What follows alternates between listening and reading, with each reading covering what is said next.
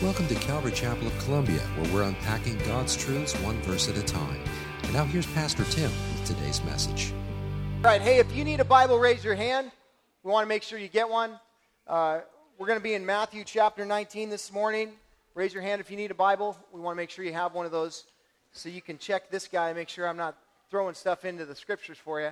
So, hey, if you're a guest with us this morning, we want to welcome you. We're so glad that you came to worship with us on Palm Sunday. What a great day for us to gather together and worship the Lord as we remember his triumphal entry into Jerusalem. We are in Matthew chapter 19, and if you were with us last week, you'll recall that Jesus is making his way to Jerusalem. He's in the region of Judea, just beyond the Jordan right now. And he's just a couple months away from the cross. And he is, although he's ministering to the multitudes that will come about, he is primarily focused on ministering to his disciples. And so that is his focus. He's trying to prepare them for his departure from earth. He will always be with them, right? But he's going to leave them. And so they need to understand what's going on. They need the mantle passed to them. And so Jesus is focused on them. So here we are, Matthew chapter 19 this morning. Stand with me if you would, please. We're just going to read a portion of our scripture this morning, and then we're going to be looking at verses 13 through 30, but we're just going to read right now verses 13 through 16 through 15. So Matthew chapter 19, verse 13. Then children were brought to him that he might lay his hands on them and pray. The disciples rebuked the people, but Jesus said, "Let the little children come to me, and do not hinder them, for to such belongs the kingdom of heaven."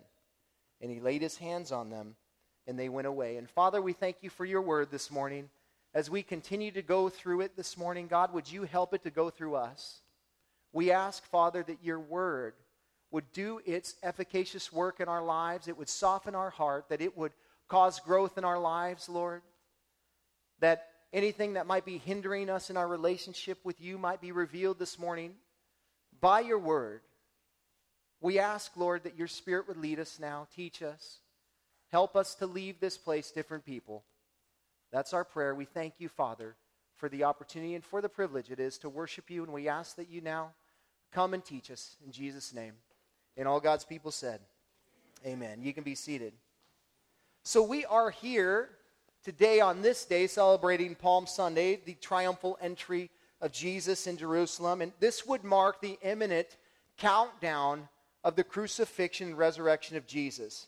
Interesting enough, it's the same people that would be yelling, "Crucify him," just 5 days after he comes into the same people are there with palm branches, screaming, "Hosanna, Hosanna in the highest." It's the same crowd.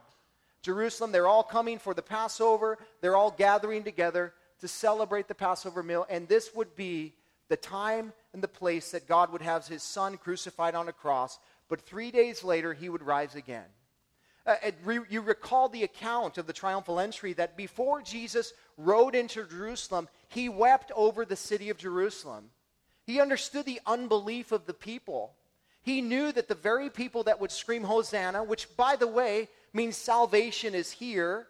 They're proclaiming that salvation has come. They are saying that he's Messiah when he comes in, and yet 5 days later, they want to crucify him.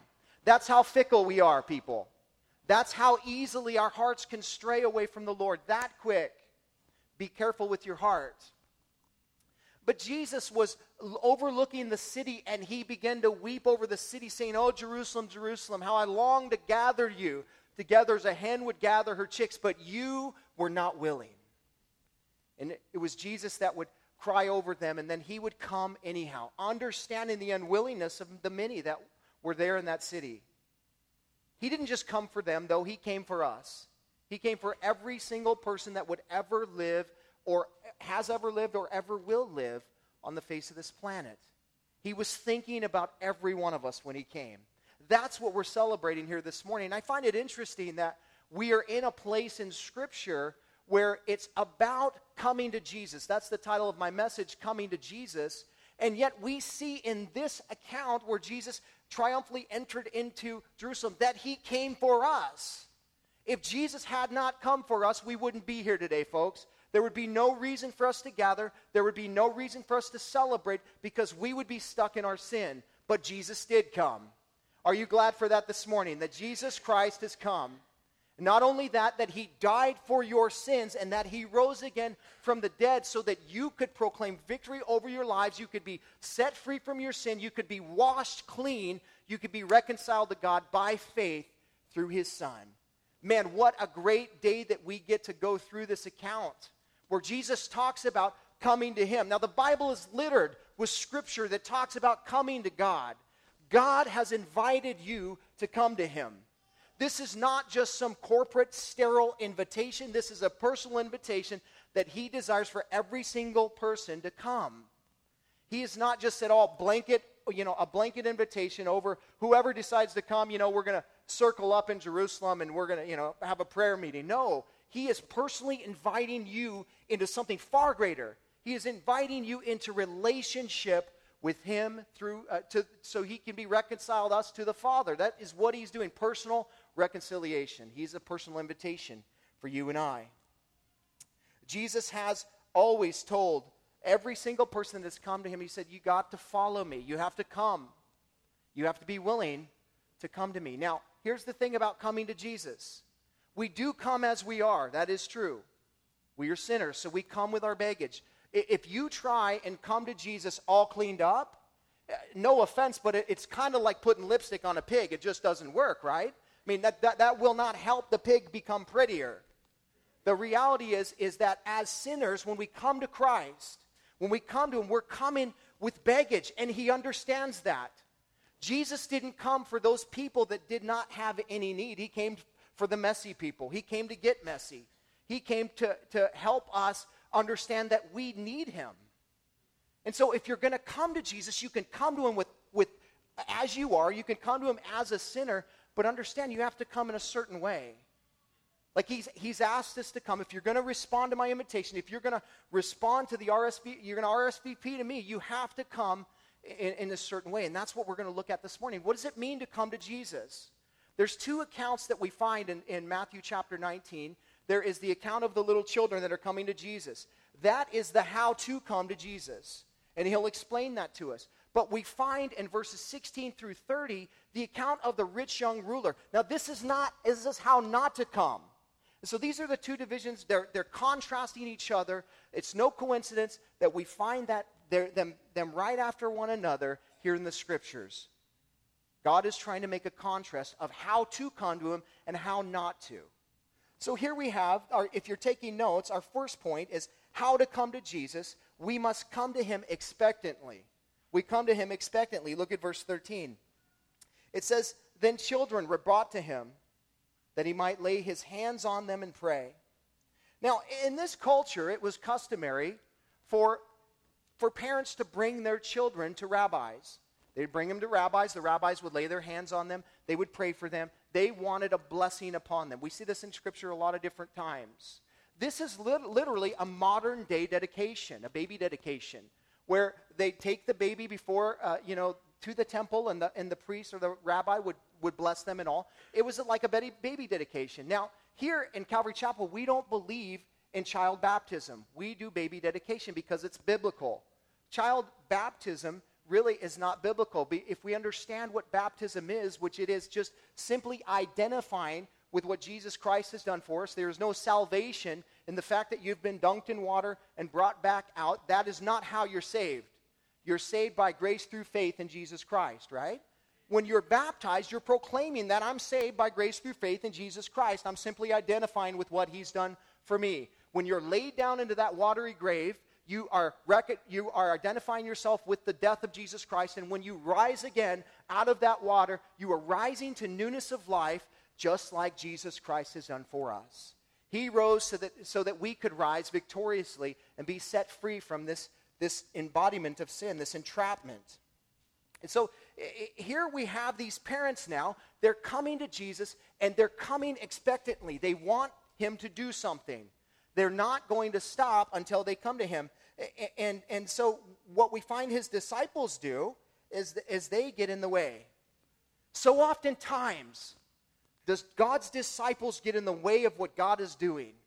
So oftentimes do we get in the middle of what he's trying to do and we mess things up. Listen, if God doesn't lead you, if he's not directing you, stay out of the way. Amen? Listen, I've done it myself. And it's so frustrating when I realize that I have stepped into a place that I do not belong. That all of a sudden God has said, why did you do that? Why did you get in my way? Can't you see that this person was coming to me? Oh, but I'm going to help you, Lord. Aren't we good at that? Aren't we great helpers? Lord, let me help you bring this person. And oftentimes we hinder the work of God. What I want you to notice is these parents were coming expectantly, not to the disciples. They were coming to Jesus. If you're coming this morning, you ought to be coming for one reason and one reason only. You ought to be coming to Jesus. Again, I said it last week, I'll say it again, and I'll say it over and over again. We're not here because this is Calvary Chapel. We're not here because, you're following an ideology or theology or whatever. You're here because you're following Jesus. And you want to be part of what he is doing. Listen, if you ever hear anything else from this pulpit, leave this place. Because that is man-centered at that point. We do not want to be a man-centered, religious organization. We want to be genuine, true followers of Jesus Christ. And that's what we're trying to do here. Follow Jesus. Listen, there's something really interesting to note. Something that I think we could just go right past in the scriptures, and that is often the case with many scriptures. But here we find the parents bringing the children. I think there is a principle that's being laid out for us, and not just here, but it's in the scripture in general, of the parental call to bring their children to Jesus. We are called as parents to bring our kids to Jesus. Listen, you as a parent ought not be dependent on a church, ought not be dependent on anyone else to bring your kids to Jesus. That's your responsibility. You have to bring them to Jesus. And so oftentimes parents miss the point. Well, God doesn't force me to come. And so how can I force my children to come? It's not forcing your children to come. Not necessarily even to church. I'm talking coming to Jesus. I'm not talking about coming to church. I'm talking about coming to Jesus.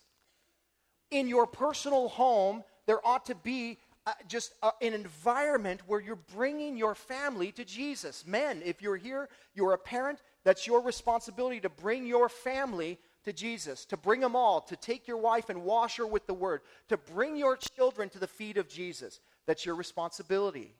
Mothers, during the day, as the husband is gone and he's doing his thing, he's working, he's providing for the family, your job is to bring your kids to Jesus.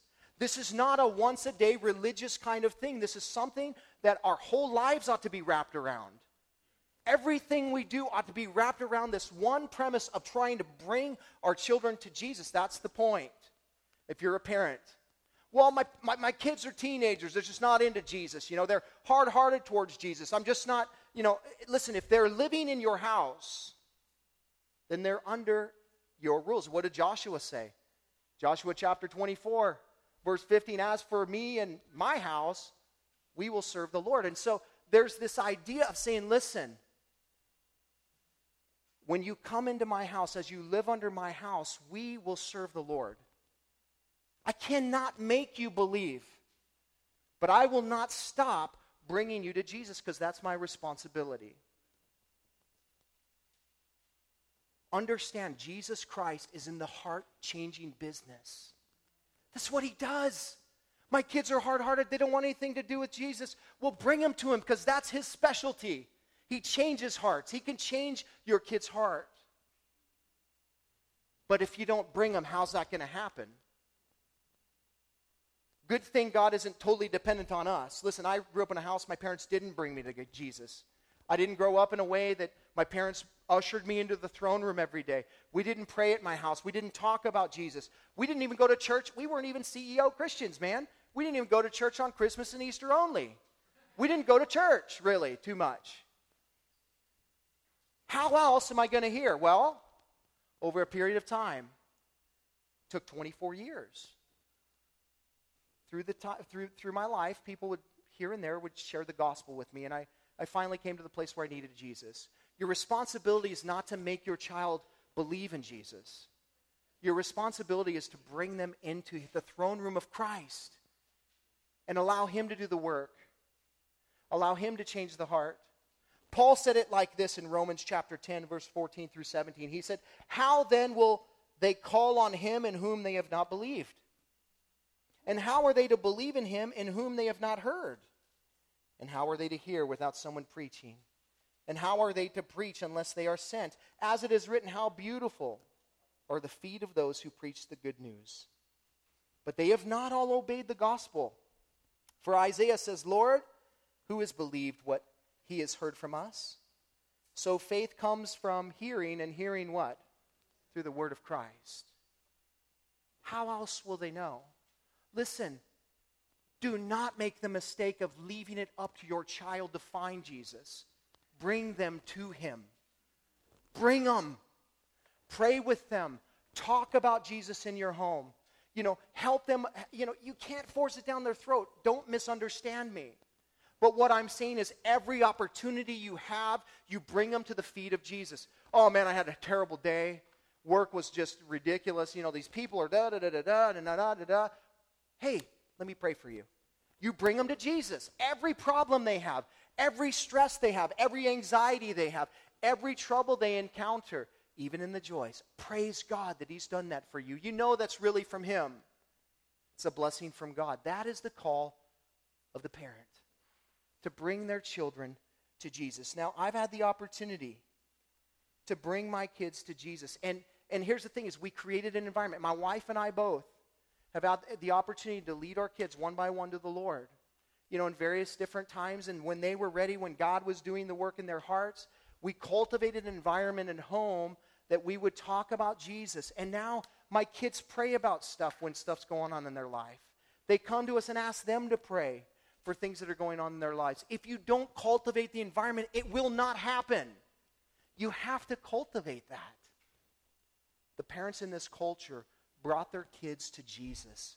That is the call for you and I as parents. Now, not everybody loves little children. I know they're cute, but not everybody's so in tune with that. They don't really like kids. There are some people that are born again that don't like kids. You know that? You ever met any of them? You can tell they don't like kids. You can see in their face, oh my gosh, this person does not like kids. Do not let them in the children's ministry, amen? They should not be there. But look at the disciples in this situation. Look how they respond to these parents bringing their children to Jesus. It says at the end of verse 13, their disciples rebuke the people. But Jesus said, let the little children come to me and do not hinder them, for to such belongs the kingdom of heaven. And he laid his hands on them and they went away. The disciples, seeing these parents coming, decide to become crowd control for Jesus. They're going to not allow Jesus to be bothered with the little kids. They're going to inhibit them coming. Now, here's the thing. They misunderstand his mission, don't they? Jesus is in the business of people. He loves people. He loves people coming to him. Why would you stop that?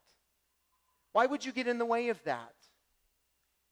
Because of their own selfish desires. That's why we see it over and over again. And here's the thing is, let's not be too harsh with them because we do it ourselves. But do we really have to feed 5,000 people? Do you know how hard that is? Can't we just call in, to get something delivered? Do we really have to do it ourselves? And after he fed them, Jesus rebukes his disciples and he says, get in the boat.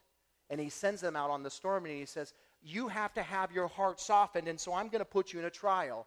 Maybe that's why you're where you are today. Maybe that's why he's tenderizing you through a trial of some sort. Now, he didn't do that. It's not always for that. It's always for that purpose, but it's not always him doing it. Sometimes the enemy comes and he allows it, but the purpose is always for our betterment, right? He allows things into our life because he wants to refine us in some way. And so we don't have to wonder why he's doing it. We can trust him with whatever trial we're going through. But sometimes it's because our heart is hard. And God is saying, I have to tenderize that heart. And you prayed, Lord, do whatever necessary in my life to make me more like Jesus. Did you mean it? Did you mean it? Because that's his will for you. and he wants to do that in your life. These disciples, they are missing the point of his ministry. They are going to, if they don't get it here, if Jesus doesn't address this right now, they're going to miss the entire point of the ministry altogether, because ministry is about people. That's all it is. It's not about buildings. It's not about Bible studies. It's about people. And as you minister to people, you're doing the ministry of Jesus Christ. That's what it's about.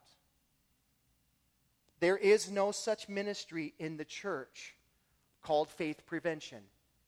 Okay? You are not in faith prevention. Don't do that. Don't get in the way of what God is doing. Matthew doesn't record this detail for us, but in Luke chapter 18, verse 17, we find Jesus' reaction to the way that these disciples are treating these people. They are rebuking them. They are continually, rebuking them for coming to Jesus. It's a continual thing. And then here's what it says in Luke chapter 18, verse 17. Well, when Jesus saw it, he was indignant. Now, Jesus got mad at unrighteousness, right? He was upset when he went into the temple and he saw that, they turned it into a den of thieves, and they were ripping people off with the sacrifices. When they were changing money, they were ripping people off at the exchange. They were selling animals way higher priced, and you could only buy the sacrificial animals from them. And so they basically had a monopoly. Jesus walks into the temple and he starts whipping people. He was indignant with them. That's the idea of where he is with his disciples in this situation. He is ticked off. He's upset. He's angry because they're messing up, the ministry that he came to do, to allow people to come to him. God forbid we ever deter anyone from doing that. What does Jesus say? Let the little children come. Let them come to me. If you're taking note, not only are we to come expectantly, but we are to come as children. You can't be saved any other way, folks. It's coming to Jesus as a child would come. How does a child come? Comes in humility, full of faith. Now, children obviously are not sinless. You miss the illustration if you take it too far. What Jesus was saying was, children are full of faith. They just believe things. I have my little cousins, when they were super little and I was a teenager, I messed around with them a lot. I created clubs that they could be in that didn't exist, and all kinds of stuff like that, and they were so gullible, they believe anything. Really? I have one of my cousins, I created the Notre Dame fan club with him. I'm not even a Notre Dame fan, but whatever, he was there, we were having fun, we were goofing around, and he still thinks that exists somewhere, somehow, I don't know. I hope he's not listening, because he'll find out the truth. But children will receive things easily. Hey, I went to the moon yesterday. You believe that? Really, Dad? You did? Yeah, it was awesome, man. They are just receptive to things. They are trusting. They are faith-filled creatures. And Jesus is, and not only that, but they are believing when things are unbelievable. When times get tough, and the bills are hard to be met, it's not your children stressing out, worried about how they're going to be able to eat the next meal. They're trusting in their parents. They're trusting in their father. They're trusting in their mother. They're trusting that that's all going to happen. Jesus says, let the little children come, for such are the kingdom of heaven. It's coming to Jesus in a childlike manner by faith. He says, to them belong, listen, the kingdom of God. The kingdom of heaven in Matthew's gospel, the kingdom of God in Luke chapter 18 and Mark chapter 8, or Mark chapter 10, the same parallel accounts to what's happening here, those terms are used interchangeably. The kingdom of heaven and the kingdom of God. What I want to point out is who gets to go to heaven. It's important. Jesus just tells us right here in Matthew's gospel who gets to go to heaven. It's little children. They get to go to heaven. Contrary to what the Jehovah's Witnesses believe, that they're spiritual elite, the 144,000 get to go to heaven. They're the only ones that get to go to heaven. Everybody else gets to inherit this earth. Jesus says here that to little children belong the kingdom of God, the kingdom of heaven, right? Not to some spiritual elite anointed people, 144,000 to be numbered.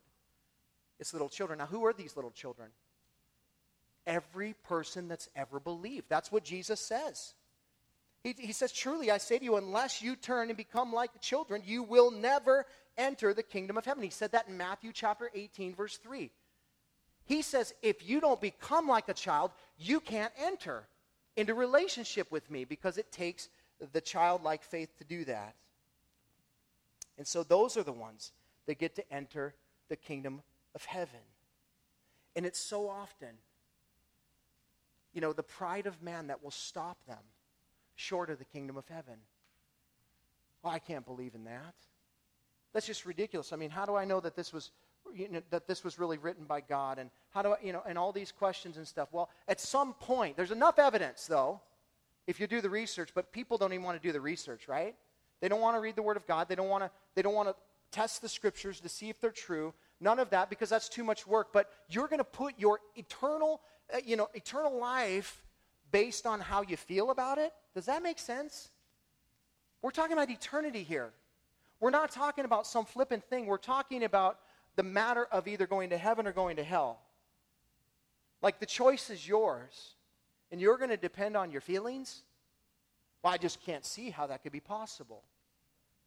Test the Scriptures. See if they're true. They are true. We don't even have to go beyond the Bible, but if you should go beyond the Bible, you will find many, many accounts of various different things that Jesus did really exist. If you really are interested in all of this, read Evidence That Demands a Verdict by Josh McDowell. He was an attorney that was going to prove that Jesus Christ was really not who he said he was, and he went to do that. He's an attorney, okay? This is what he does for a living. He's studying to become an attorney. He knows how to research stuff. He knows how to make his point, and he comes to the place where he received Jesus Christ because the evidence is overwhelming. He's done the work for you. All you got to do is buy his book. It's about this thick. Go for it, man. Read it. The Bible is true. And the Bible tells us that unless we become like children, you cannot inherit the kingdom of God. Kingdom of heaven. They're interchangeable again. Jesus is saying, if you want to come to me, you need to come expectantly. I didn't really hit on the point, but the point is that you come expecting him to move. When you pray to God, do you pray to him with expectant heart? Expecting him to move. Trusting in his will, but expecting him to do something. That's faith. Saying, God, I'm expecting you to meet me where I am because your word tells me you will. Now, I don't know how that will work out, but what I'm asking you is this, but I'm trusting in your will, but I'm expecting you to move. We don't command God to do things. We believe in him. And we expect him to do what he says. And he will. Test him at it. Test his word in your life and see if it doesn't prove out true. You can come expectantly, and you have to come like a child. Now we see how not to come in verse 16. He uses this, he goes into this is a real account. This is a man, this is not a parable. And behold, a man came up to him saying, Teacher, what good deed must I do to inherit eternal life? Or to have eternal life? And he said to him, why do you ask me about what is good? There's only one who is good. And if you would enter life, keep the commandments. He said to him, which ones? And Jesus said, you shall not murder, you shall not commit adultery, you shall not steal, you shall not bear false witness. Honor your father and your mother, and you shall love your neighbor as yourself. The young man said to him, all these I have kept. What do I still lack? Jesus said to him, if you would be perfect, go, sell what you possess and give to the poor, and you will have treasure in heaven. And come, follow me. When the young man heard this, he went away sorrowful, for he had great possessions. Now the account here is just really hits home, doesn't it? I mean, here we have a guy that is rich, he's young, and he's powerful. Isn't that everything the world says is striving after? Riches, wealth, to be self-sustained, to not have worries, to have a portfolio that will provide for you and your family and your family's family. right? To get as much as you can so that we can live it up, right? He was rich. He was young. We're searching for the fountain of youth every day. It's a new thing. It's the new thing here or there. Here's the fountain of youth. You take this, you'll be younger. That's why we have stores, that 50-year-old women go into called Forever 21, and they go and shop, and they're like, oh, look how young I am. Listen, you will never, ever be Forever 21, I promise. I don't care what kind of clothes you buy. And yet, the world says, seek after that. Let's be youthful. Power. Stature. Oh, look at that guy. He has this position, that, and he sought after this, and he achieved here. Wow, look how great he is. This is everything by the world standards, man. This guy has the cat by the tail. Not only by the world standards, but also by religious standards. Because in this day and age, in this culture, and much like it is today, this precedent still exists today that if you have all these things that we term as God's blessings, then you're blessed. Then it's God that's doing all of that, right? Can I remind you who the ruler of this world is still until Jesus comes back? It's the devil. Cannot the devil bless you with finances? Can he not bless you with power? Can he not bless you with youthfulness? Of course he can do these things. He's powerful. And he does. Because these things detract us from Jesus Christ. And here's the thing. He tried to do it to Jesus. When Jesus was tempted in the garden, he tempted him with food, provisions. He tempted him with power. He tempted him with riches. He tempted him with kingdoms and all of these things. He tried to throw the book at Jesus. Everything that we would be tempted in any way, he tried to tempt him with. Jesus overcame. But the enemy has the power to be able to give you all of these things. And yet, people will look at someone and they say, wow, look at how blessed you are, man. Why do you say that? Well, I mean, it looks like you're doing pretty well. It looks like you're financially doing pretty well. It looks like you're pretty healthy. And also, it looks like you have some power. I mean, that's obviously God, is it? Just like when you walk in a church and you see it filled with 50,000 people, does that mean it's God? Listen, we walk by faith, not by sight. And what we see is not necessarily what we get. You understand? We are deceived by sight. That's why God says don't walk by sight. Walk by faith. And so you walk into a place and you go, man, wow, this looks like it's really happening. And then the Spirit of God just starts to speak to you about what's not happening. And you go, oh, well, it had the appearance of the blessings of God. Beware of the appearance of blessings of God in your life. Oh, look at this new job offer I got. Look at this or that or whatever. I mean, this is a terrible analogy, but watch the people who've won the lottery and how they wish they hadn't. How did it work out for them?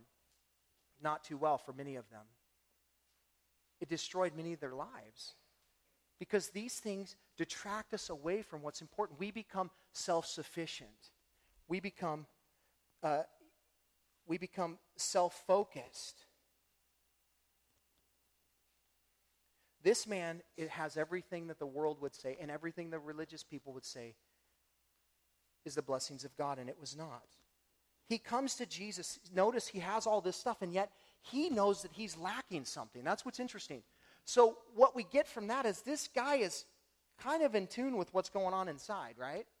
He knows that he's still lacking something. And he thinks Jesus can help him. And so he comes to Jesus and he says, teacher. Now he recognizes Jesus as an authority, as a messenger of God. He says, listen, you are a teacher. Now, Matthew's gospel doesn't say what Mark and Luke both say. Both those accounts say good teacher. Good teacher. In Matthew, it just says teacher. The idea is that the guy recognizes the authority that Jesus has. And he's coming to Jesus and he's saying, what good deed must I have to attain eternal life? Here's his theological, position. Works. I'm a works-based man. What do I need to do to gain salvation. Teacher. This man is coming to Jesus religiously. He thinks that his righteousness is found in himself. As with most religious folks, this man does not realize that he is a sinner in need of a Savior. The Savior's right there. He's come to the right place. The question is, will he bow his knee? Notice how Jesus navigates through his question. What must I do to have eternal life? He could have cut to the chase right there. And he could have just said, well, you can sell your, all your possessions. You can stop worshiping money. He could have just said that, but he doesn't. I find it interesting that Jesus goes directly to the place that the man must feel the most comfortable, the most secure. So Jesus says, well, the commandments, just keep them. Well, which ones, he says? Well, don't murder, don't steal, don't lie. Those ones, all the horizontal laws, that relate to man, your relationship with man. You can feel pretty good about yourself when you start to look at these on the surface level, right? Murdering people. Anybody murder anyone? If you have, you're probably not here. We could probably be pen pals, but you probably wouldn't show up on Sunday morning, right? Because you'd be in jail if you murdered somebody. Maybe you have committed adultery. Maybe you haven't. But we can find ourselves, maybe you have lied, maybe you haven't lied. You can find yourself measuring up to these going, well, I'm pretty good. Many of us could feel pretty comfortable, looking at these laws on the surface. That's why Jesus in the Sermon on the Mount takes it to a different level when he says, well, let me really tell you what these laws mean. When it talks about murder, let me tell you how God sees that. If you get angry with a brother, you've murdered him in God's eyes. In Matthew chapter 5, verses 21 through 33, he addresses murder and adultery. He says, if you look at a woman with lust in your heart, if you're like, whoa, and you see that woman, guess what? You've committed adultery in God's eyes. He took it to a whole nother level. He's saying, you guys are trying to keep the law on the surface, externally, but it goes way deeper than that. It goes down to the core of the heart. Look internally. And so he's trying to help this guy see that you know what? You might be good, but you're not good enough. Jesus, before he gets into this, I jumped ahead of myself. He says, why do you call me good? Why do you call me good? There is no one but God that's good. He addresses his identity with him first. It's so important to understand the identity of Jesus Christ. What he was posing the question back to the guy here was, if you think that I'm good, you must think that I'm God. If you think that I'm good, you must think that I'm God, because only God is good. That's what he's saying to the guy. No more conversation about that. Jesus leaves it at that. I am God. Listen, many people that come to Jesus, that come to the Lord religiously, they don't really care about the identity of Jesus because it doesn't matter to them, because they're basing their salvation on themselves, on what they do. Who cares if Jesus is God? Who cares if he's man? It doesn't matter to me because I don't need Jesus. I'm coming religiously based on my own deeds, based on who I am. And Jesus is saying, oh, but you do need me. And God, if a man could save you, by the way, if Jesus were only a man, then he could have created a man to do that. God did not have to come down. Jesus became a man. Philippians chapter 2, verse 7 says that Jesus emptied himself, and he became in the form of a man. What does he empty himself of? We have to dig in deep to these things and understand, what is he talking about? Very quickly. What Jesus is saying here, when Paul says that Jesus emptied himself and he took on the form of a servant, being born in the likeness of men, what he emptied himself of is his divine power, not his divine nature. He was still God, but he chose to operate by the power of the Holy Spirit, just like you and I do. He said, I will become a man, I will live perfectly, I will die sacrificially, and I will raise victoriously. When he emptied himself of his divine power. But he did not empty himself of his deity. He was still God at the same time. Emmanuel, God with us, the song we just sang. That's who came for us. Jesus was totally dependent upon the Spirit of God and the will of the Father. He said in John 5:30, I can do nothing on my own. As I hear, I judge, and my judgment is just because I seek not my own will, but the will of him who sent me. He wasn't just a man. He was God who became a man to accomplish what no other human being on the planet could accomplish, to live a sinless life so that he could trade his righteousness for our sin. Wow. He who knew no sin became sin so that you and I could become the righteousness of God.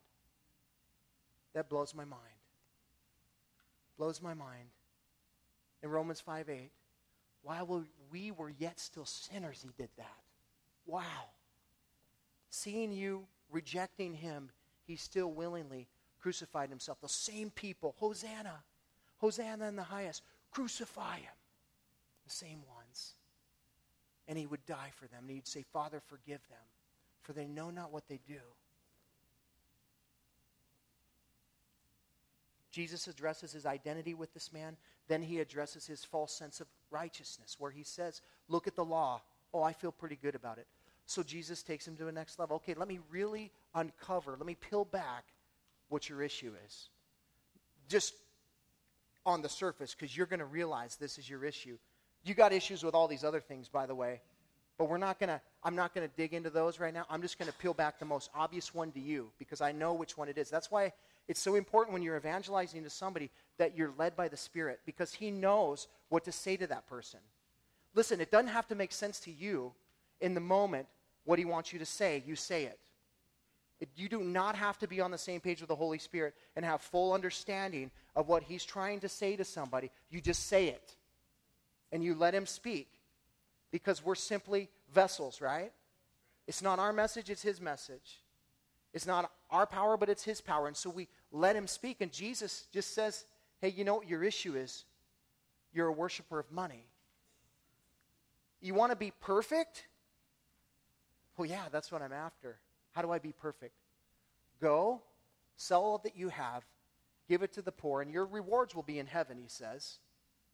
And then come and follow me. It's that simple. Does that sound hard? It doesn't sound hard to somebody who loves Jesus, but it sounds really hard to somebody who loves money. Right? What do you mean? Sell all that I have. God will provide for you every step of the way. If he told you to write a check today for everything that is in your bank account, would you have a faith to do it? Would you have the faith to do it? That's what he's calling you to. I'm not saying he's calling you to do that, but I'm saying that if he were to call you to do that, that's how you're called to live. Not dependent on what's in your bank account, not dependent on the cash in your pocket, dependent on him and him alone, because all of that can go in an instant. It could be gone. It happens. And so if you're reliant on your riches, your wealth, on anything else horizontally, you're going to end up in a place where you're going to be left short, where you're going to be lacking, where you're going to be like this man that says, what else must I do? What else must I do? This isn't doing it for me. What else do I need to do? We see this with people that have all kinds of money. They have more money than they know what to do with. And yet they're not filled with the Spirit. They don't have peace. They're searching for peace in drugs and licentious lifestyles, all kinds of different things, because they don't have peace. Because money doesn't buy you peace.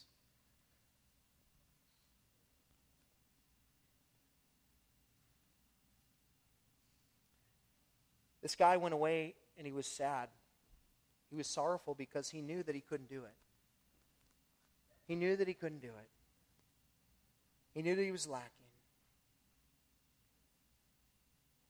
I love in Mark's gospel, in the 21st verse of chapter 10, it says that when he was talking to Jesus about the commands, it says Jesus looked at him and he loved him. He loved him, and then he told him, here's what your deal is. God loves religious people. And I think sometimes as non-religious people, we kind of start looking down on religious people. Is that an oxymoron or what? we're looking down on religious people. We should be looking eyeball to eyeball with every person. Jesus loves them. And he says, man, they're stuck, and I want to help them. I want to bring them along the way. But they have to be willing. So don't judge. Just love them like he's loving them. And listen to the Spirit of God speaking. Jesus goes on in verse 23, and Jesus said to his disciples, truly I say to you, only with difficulty will a rich person enter the kingdom of heaven. And again, I tell you, it is easier for a camel to go through the eye of a needle than for a rich person to enter the kingdom of God. When the disciples heard this, they were greatly astonished, saying, who can be saved? But Jesus looked at them and said, with man it is impossible, but with God all things are possible. Now, Jesus was simply saying this, that riches are so deceitful that they can lead people right away from the Lord. He was saying it's nearly impossible. It's impossible for a rich person that's stuck in that, that's dependent on that, to come to a place where they are going to be saved. It's impossible actually for anyone, any human being to be saved apart from God's intervention. That's what he was saying here. It's not, the point isn't how impossible it is for a rich person to go to heaven. That's not the point. The point is it's impossible for any person to go to heaven unless God intervenes in their life. But it is difficult for rich people because they have no need. You know, that's why there's great awakenings and revivals happening in the 1040 window, the poorest parts of our world, because these people have real needs. You know, they don't have food to eat. So maybe you don't get that, but when you're in the place where you're depending on God to provide food, maybe your faith's a little greater. Maybe you can understand that a little bit more. But when you're in a country like ours that is just so bountiful and people have what they need and you know, at least they have the capacity to get what they need, you know, and that's why people are so hardened to the gospel in our country. It's primarily this. Jesus said there in the sower, the parable of the sower, he said that there was one of those hearts, one of those heart conditions that was rocky. And it says when he sowed into the rocky ground that the fruit sprung up quickly, but then it died when the cares of the world came over because of the deceitfulness of riches. Riches are deceitful, man. They will steer you away from the Lord. You know, again, being rich is not the root of all evil. Money is not the root of all evil. It's the love of money. There are many people in the Bible that were rich and they loved Jesus. Many, many followers of Christ. The devil just uses that. Contrary to popular belief, Jesus is not saying that there was a gate in Jerusalem that camels would try and wiggle their way through on their knees to get through, and it was difficult for them to get through. That gate doesn't exist. There are some that quote that, but that is not the case. I think Jesus was being literal here. He was just saying it's that hard. And in fact, that was a saying during the day, by the way. It used to be hard for an elephant to fit through the eye of a needle, but it got changed somewhere along the way, and now it's camel. Peter and the disciples say, man, we've left everything, Jesus, in verse 27. We've left everything and followed you. What then will we have? And Jesus said to them, truly I say to you, in the new world, when the Son of Man will sit on his glorious throne, you who have followed me will also sit on 12 thrones, judging the 12 tribes of Israel. And everyone who has left houses or brothers or sisters or father or mother or children or lands, for by my name's sake, will receive 100-fold and will inherit eternal life. But many who are first will be last, and the last will be first. What Jesus was simply saying is that there is great blessings for those who give up all to follow him. And if you're a replacement theology person that says that the church has replaced Israel, well, how does this work then? How are we going to rule over Israel if we replaced Israel as the church? Because that didn't happen. Because Israel still exists, and they'll be dealt with in the tribulation period. And during the millennial reign of Christ, it will be a Jewish culture. Everything that was happening in the Old Testament will be happening in the millennial reign. And you and I, as believers who have chosen to follow Christ, who have given all to him, will rule and reign with him during that time period. And we'll get all of the symbolisms and all of that stuff in the Old Testament of how it all pointed us to Jesus. How awesome will that be? When we get to that place, Jesus said, listen, Many who are first will be last, and the last will be first. You can choose to get everything you can out of this world, or you can choose to sacrifice this world and get everything you can out of eternity. It seems it's just such an oxymoron to compare, and yet we try and squeeze everything out of this world. We try to go after everything in this world rather than choosing to follow Christ with everything that we have. And you know what? The Bible tells us if we do that, seek first the kingdom of God, all these things will be added to you. It's when we stop chasing it that God starts blessing. Listen, he's calling us to come to him expectantly, to come to him as a child, and to not come to him religiously. Because if you try to come to God religiously, he will reject you because you're not good. There is none not good, only God. Amen? Father, we thank you for your word, and we thank you for your goodness in our lives, Lord. We thank you, Lord, that salvation is a work of you and you alone, Lord. That you draw all hearts to yourself. That you woo us by the conviction of your Spirit, showing us our need for Christ, a Savior, revealing our sin to us, Lord. You are so good to us, God. Lord, we ask even now you forgive us, Lord, for those places that we truly have become self-sufficient, have become self-righteous. In those areas in our lives where we have been dependent on things that are not you. Any idols in our lives, God, we lay down before you now. We ask you to cleanse us. And Father, we pray that you would help us, Lord, to recognize what the call is on our life to come to you. When we come, that we come expectantly, wanting you to move, Lord, knowing that you will move, believing in you. We come as a little child, Lord, filled with faith. Father, that we don't come to you religiously. Lord, there are born-again people who become very religious. Protect our hearts from that, Lord.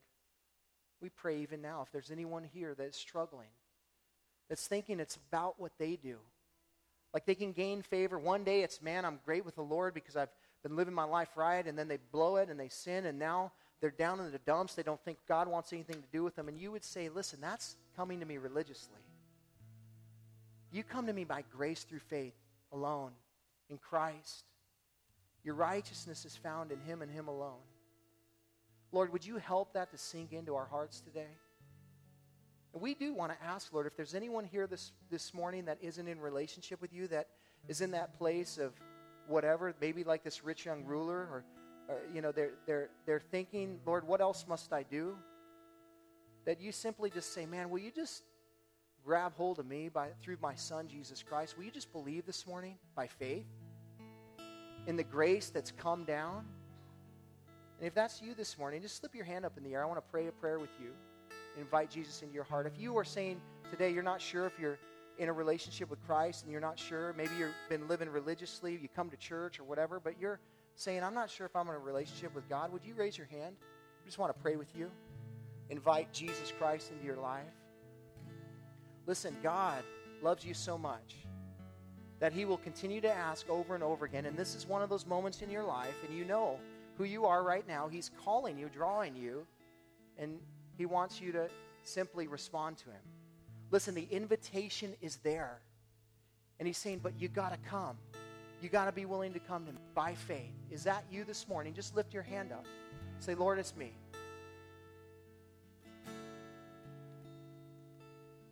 Lord, we are so grateful that you pursue us relentlessly. And even as believers today, God, we need you more than we did yesterday. So would you fill us with your Spirit now? Would you blanket this place with power and with your love? And will you help us, God, to live the life that you've called us to live, Lord, for your glory, for your honor, for your fame. In Jesus' name we pray. Amen. Hey, man, as we close in this song, if there's anything going on that you would like to pray about or you want prayer for, you can come up during the song. You can come up after the song. There'll be some people up here that will pray with you. If you want to just be left alone by yourself, just go over to the side and you can pray over there and we'll leave you alone. But listen, this is the point in time in which you respond to God. The invitation's been given. He's spoken, and he says, now you come, just as you are. So let's stand and worship. Thanks for listening. You can hear more of Pastor Tim's studies through the Word of God on our website, www.calvaryofcolumbia.org. Thanks again for listening, and we hope you'll join us again as we continue to study God's Word.